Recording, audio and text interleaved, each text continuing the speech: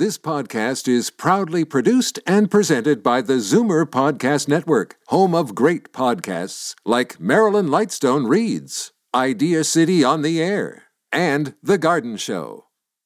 The most memorable interviews and listener calls from the week that was on Fight Back with Libby Znaimer. Welcome to the best of Fight Back with Jane Brown. Good afternoon. Welcome to the Saturday edition of the Best of Fight Back from the week that was. Monday marked our first conversation with the Zoomer squad since the Ontario election, which, as we all know, ended with a bigger majority re-election for Premier Doug Ford and the Progressive Conservatives. Ahead of the election, many voters, in fact, many callers to Fight Back, expressed unhappiness with the way the governing Ford Tories let the healthcare and long-term care systems become overwhelmed during the pandemic and did not trust his ability to fix them. But elect him they did, and now we wait and see if Doug Ford follows through on his seniors platform. While filling in for Libby, I was joined by Darrell Bricker, CEO of Ipsos Public Affairs, and David Cravit, Chief Membership Officer at CARP and Vice President here at Zoomer Media. I first asked David if he feels that affordability issues around groceries and gas trumped elder issues. I'm not sure that any one set of issues trumped any other set. I think there was a general contentment to let it rest in Ford's hands. I think the low turnout by default is a grudging content with the way things are overall. I don't think any one issue either drove people to the polls to vote for him or certainly didn't drive anybody to vote against him. No, that is very true. Darrell, your thoughts on the re-election, and did it turn out the way that you thought it would as a pollster? In terms of the polling numbers, exactly as we thought it would turn out. In fact, our final poll that we put out the day before is almost exactly what the result was, so there was no surprise. The level of turnout was a surprise. I think that 43% is shockingly low. I think it might even be an historic record for Ontario. So that was a bit of a surprise, but it didn't affect the accuracy of what the polling was saying about the outcome. And basically, David is right. I mean, if this was an issues-driven campaign, if people were out there voting because they particularly focused on one specific issue, or they had a real sense of what the parties were offering up, then the result probably would have been different. But as it was, people were just basically saying, look, status quo is fine for now. We've had enough change over the space of the last while. I'd really like to settle down, and I think our government needs to settle down. So Doug Ford, you get a free pass, and the Progressive Conservatives get a free pass this time around. That doesn't necessarily mean you'll get one the next time around, but at this point, people are satisfied enough. In fact, 55% of the people who we interviewed said they were satisfied with the government, which is, 14 points higher than those that said they actually, 14 points higher than the percentage that actually voted for them. So he was in a really, really strong position. People knew what the outcome was going to be pretty much from the very start of the campaign. The numbers really didn't move. And it was a campaign almost like it didn't happen. Darrell, were you able to drill down on that vote of confidence? Why 41% of the people who did voted for Doug Ford? Yeah, I think it was just more of an identification that on the issues that they were good on, which were mostly economic, they were good on them. And on the issues that they weren't seen as necessarily as good on, for example, healthcare, managing the COVID crisis, some of the issues that relate to, I would say, things like inequality and that kind of thing, that they were in the game enough that it wasn't enough to defeat them. So none of those issues that were ones where they were significantly behind were things that were top of mind for people as they were voting in the election campaign. So, for example, on healthcare, Andrea Horwath and the NDP were well ahead on that issue. But Doug Ford, was, in the game, at least. I mean, even though the NDP was well ahead, but not in such a way that it became the ballot question and people said, I have to vote for the NDP. The reason we know that is we see the results. David, do you want to comment on that? I completely agree. I think an interesting thing that hit me on this is that there could be issues where the voters don't think anybody can really solve it with policy statements during the election. Healthcare is a very complicated issue, even if you don't like what he did. I would argue that the NDP was massively the biggest losers in the election. I think they've got a real question to ask themselves about why didn't this resonate more strongly. I think the voters think healthcare is a tough nut to crack. They're not very happy with Ford, but I don't think they feel there's some magic answer sitting out there and how come Ford doesn't have it, and right. She does. They didn't see it that way. My conversation on Monday with David Cravit, Chief Membership Officer at CARP and Vice President here at Zoomer Media, and Darrell Bricker, CEO of Ipsos Public Affairs. This is Zoomer Radio's Best of Fight Back. I'm Jane Brown. Monday was also the 78th anniversary of D-Day, when Allied troops landed on the beaches of Normandy, France, which helped defeat Hitler and led to the end of World War II. Honorary Lieutenant General Richard Rohmer was there and now is a national treasure and iconic Canadian. He joined me on Fight Back to recall the events of June 6th, 1944. I became a fighter pilot because I wanted to fly from the time I was about 5 years old. The war came along, and on my 18th birthday, I joined the Royal Canadian Air Force in London, Ontario, actually, and then set out to learn how to fly with the Air Force in the summer of 42, 43, and got my wings in commission. So it was an objective that I'd had for a long time. Was flying everything you thought it would be? And in the environment of the war, was it everything you thought it would be? Well, it was the environment of the war, and it certainly, I did 138 combat missions, getting shot at all the time at low level. And I got hit only once, but I flew through clouds of what we call flak. But I was only 19 and 20, so it didn't bother me that much. But at any event, I did, as you can tell, I did survive. Yeah, you did, that is for sure. That day, June 6th, 1944, D-Day. 78 years. Yes. And when you hear that, I mean, what do you think when you hear that it was that long ago? We're approaching the 80th anniversary. Well, it was a long time ago, no question about that, but the human brain is such, at least mine is, I can still see the images from those days very clearly, some better than others, but the reality is the human brain is a magic place to pick up images from 70, 80 years ago or even more, and see them very clearly.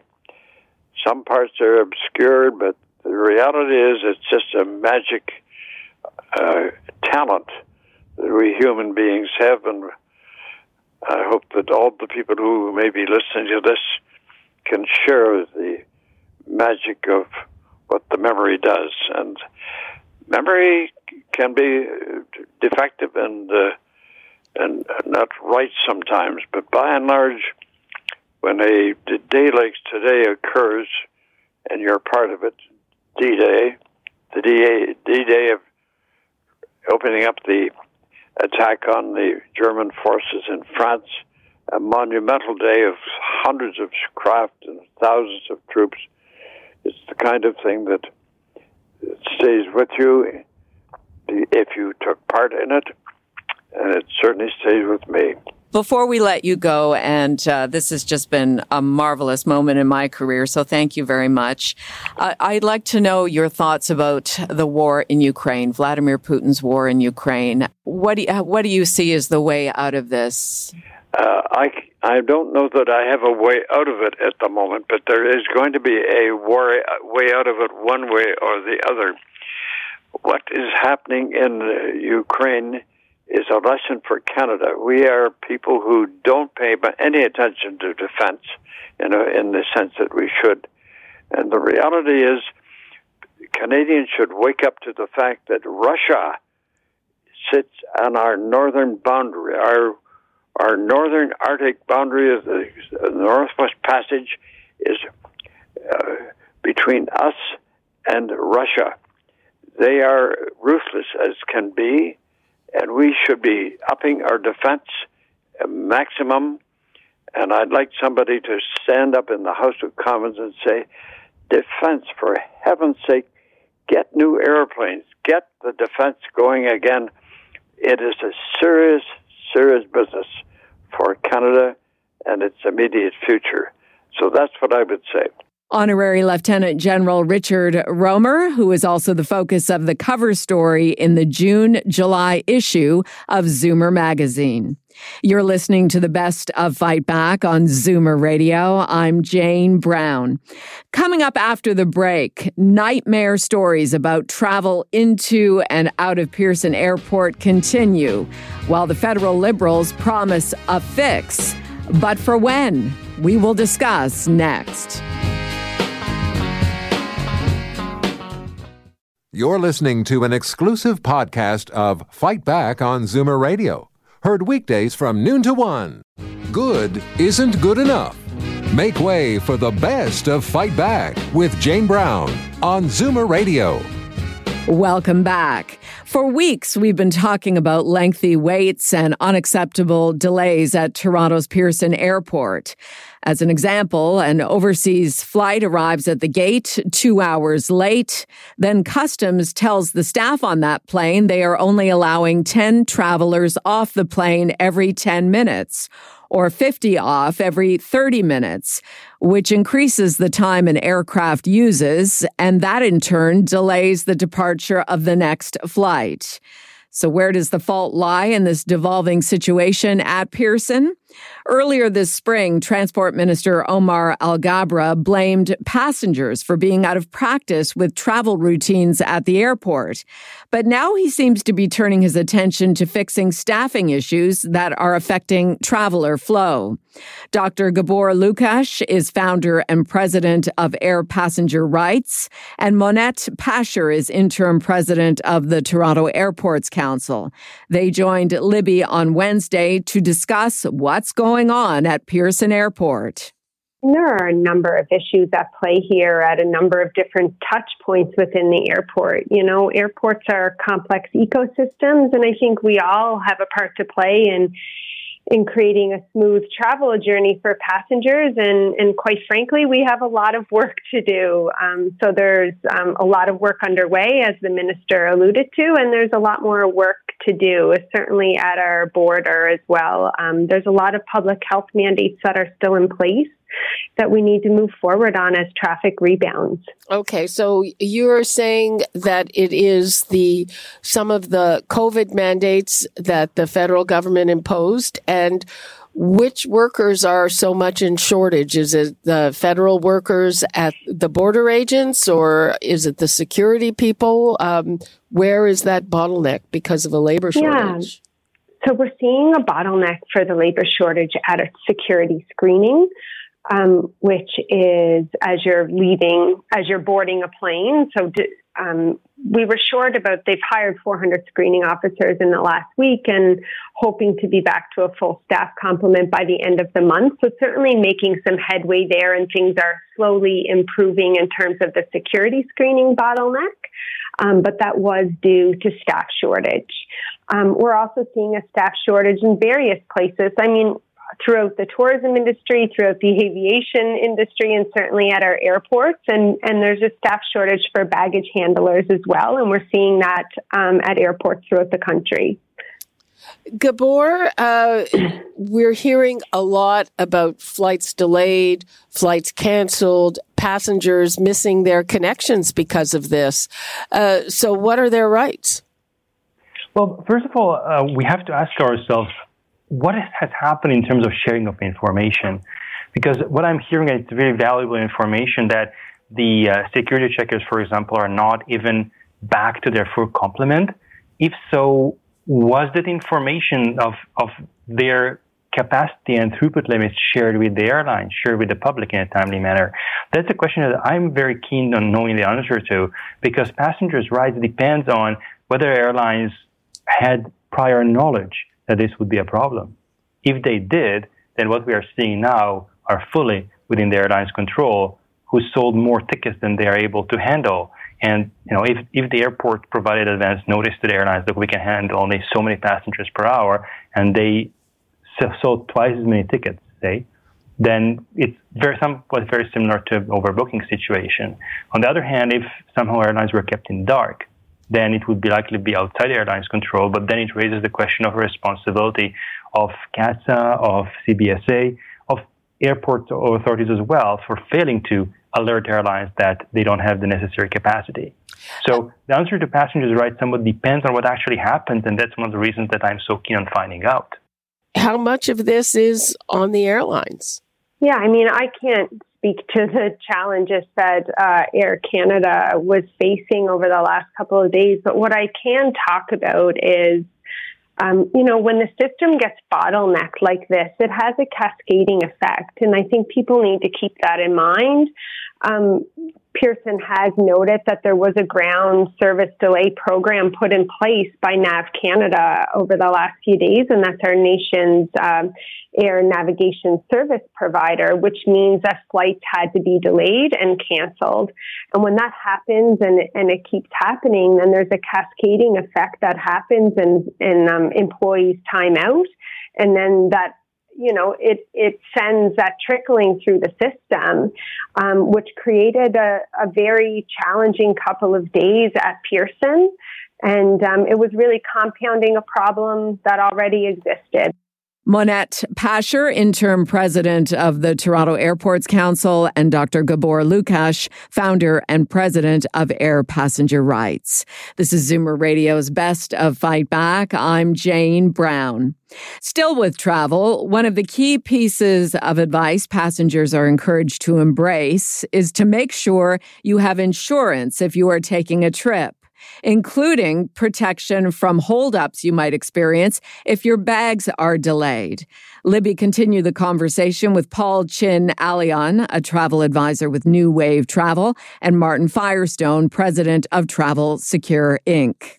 So, again, I talk about this as a livelihood, but until it happens to you, does it really become important? So, sure enough, my bags, they are delayed for more than 6 hours. I call my office. I go, walk me through what I'm covered for baggage. They confirmed that if it's more than 6 hour delay for baggage, you are entitled to $900 each for essentials and da. Well, I was thrilled to hear it. Even though I'm in the business and I sell it, I wasn't sure exactly the amount. And we just did that. We went out and got clothing and bathing suits. We were in a beautiful resort in Santorini with a pair of shorts on for 2.5 days. Well, that needless to say, can wreck your 3-day trip there. So we did what we had to do. And I will be reimbursed by the insurance because I bought trip interruption insurance that had a baggage element to it. But if I didn't, I'd be out the money, and I don't know who I'd go after, whether it be LL, whether it be Sky Express, or whoever. It's just nobody takes responsibility from what I can see. And have you tried to collect yet? I came back last night at 8:30 at night. Like, I'm working on 7 hour in advance time right now. So I have put in a claim. And I got the claim paperwork, and now I'm getting together all my receipts and then proof that the bags were delayed more than 6 hours, and I will get it all back. I actually have no issue in getting it, so that's good. What constitutes proof that the bags were delayed? Oh, I've got a notification from, that when you come into the airport and your bags aren't there, you go to make a claim of some sort. So I've got that documentation, and then I have the hotel who went and got my bags for me 2.5 days later, wrote a letter that we picked these bags up on Saturday night, which was 2.5 days later. So I think I'm covered with basically everything. Plus, you know what? My broker, me, will be my advocate here and make sure I get paid. Paul, what's your advice to people who maybe have booked, first of all, have lots of people, I'm assuming, booked trips with you for this summer? When is the peak going to hit, and what are you telling them? Well, the peak usually starts from middle, second, third week of June. And people are so pumped up and ready to travel that, they're just going to have to deal with this situation. And my only advice is, do online check-in 24 hours before and get yourself to the airport 3 to 4 hours ahead of time. More like 4 hours these days. Yeah, like I'm leaving this Sunday for the U.S., and even though it's just a short flight, I am actually going to the airport much longer than the duration of the flight. So I'm planning to go 4 hours before. 4 hours to go to the States? Yeah, because I can't afford to miss the flight. I'm going for a convention. Do you expect people to cancel when they hear about this hassle? No, I haven't experienced any of that as yet. I mean, people are concerned, people are frustrated because it's on the news every day, every night. But no, so far, luckily, I haven't had anyone cancel for that reason. People want to travel. Marty, what should people make sure this time around that they have in their travel insurance? Definitely trip cancellation in the event they get COVID prior to departure, or scary enough, after a recent announcement today about monkeypox, you got to worry about that maybe being a possibility, and trip interruptions to cover costs, expenses, and new airfare home. So those are the two elements. And medical, as always, because you can't go anywhere without it. Not only the cost of airfare and everything gone up, food, my God, eating at these places now is becoming a very expensive ordeal from what I could see in my most recent trip. And you forgot to mention the baggage insurance that's covering you for $900. Yeah, baggage is included under the trip interruption portion of this particular product. So yeah, make sure it's there. You there. can buy baggage separately too, but this was part of it. Yeah. Martin Firestone, president of Travel Secure Inc., and Paul Chin Alion, a travel advisor with New Wave Travel. I'm Jane Brown, and this is Zoomer Radio's Best of Fight Back. Still to come, what you had to say about the week that was, and the Fight Back Knockout Call of the Week.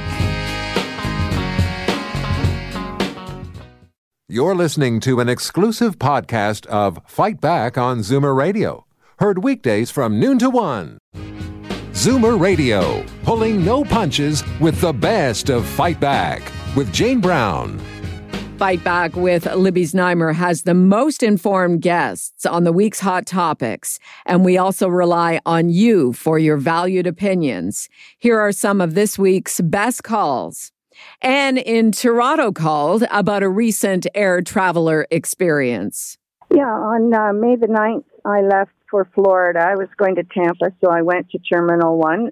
I was given lots of notification even before I arrived, that especially when that was just the week before was when the mess happened, when everybody was lined up for so many hours. And even Air Canada was late leaving because there were 12 people that were still stuck, and they waited for them, and we were only half an hour late. They increased the flight. Everybody's saying, oh, it's this and that.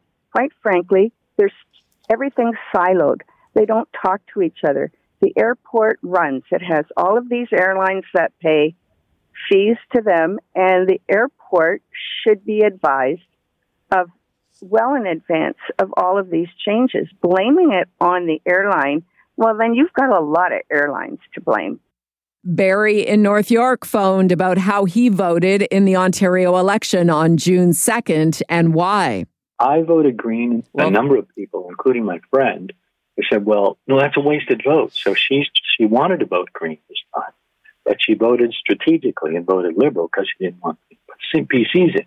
I even thought of that, but then I thought, no, I'm going to vote my conscience. People say, well, they'll never get in. Well, they don't expect to get in, I'm sure, because they're not utopian thinking. But the more seats we get, the more power we have. And you can bet your boots, I'm going to be watching the government to honor their promises, especially with what the Premier said the other day. We are going to honor all our promises. I even contacted my MPP the other day about home care. We've really got to get more involved now. We really have to hold their feet to the fire. And now, Fight Back's Knockout Call of the Week. There were a lot of great calls this week, but the winner of the Fight Back Knockout Call of the Week is John in Peterborough, who phoned to say the way he would like to see the voting process change going forward. This system we use is just ridiculous. Absolutely ridiculous. When you look at the amount of the popular vote that Doug Ford got, I don't care which one of them gets it, and the amount of seats they get, it makes no mathematical sense. Now, here's the thing. Everyone pays taxes at the same rates for whatever they make, but they don't have the same say. If you vote in this province or in this country for anyone other than the first two people that were in that vote, you should have stayed at home. Your vote never counted, and there's no one there who will tell me different. That does it for today's Best of Fight Back on Zoomer Radio. If you'd like to qualify for the Fight Back Knockout Call of the Week, phone us noon to 1 weekdays. Or if you have a comment, email us at fightback@zoomer.ca, follow us on Twitter at FightbackLibby, and call our Fight Back voicemail anytime at 416-367-9636. I'm Jane Brown. Join me again at the same time tomorrow when we'll round up the rest of the Best of Fight Back. The Best of Fight Back is produced by Jane Brown, Justin Eacock, and Zeev Hadi, with technical production by Kelly Robotham. Executive producer, Moses Znaimer. This podcast is proudly produced and presented by the Zoomer Podcast Network, home of great podcasts like Marilyn Lightstone Reads, Idea City on the Air, and The Garden Show.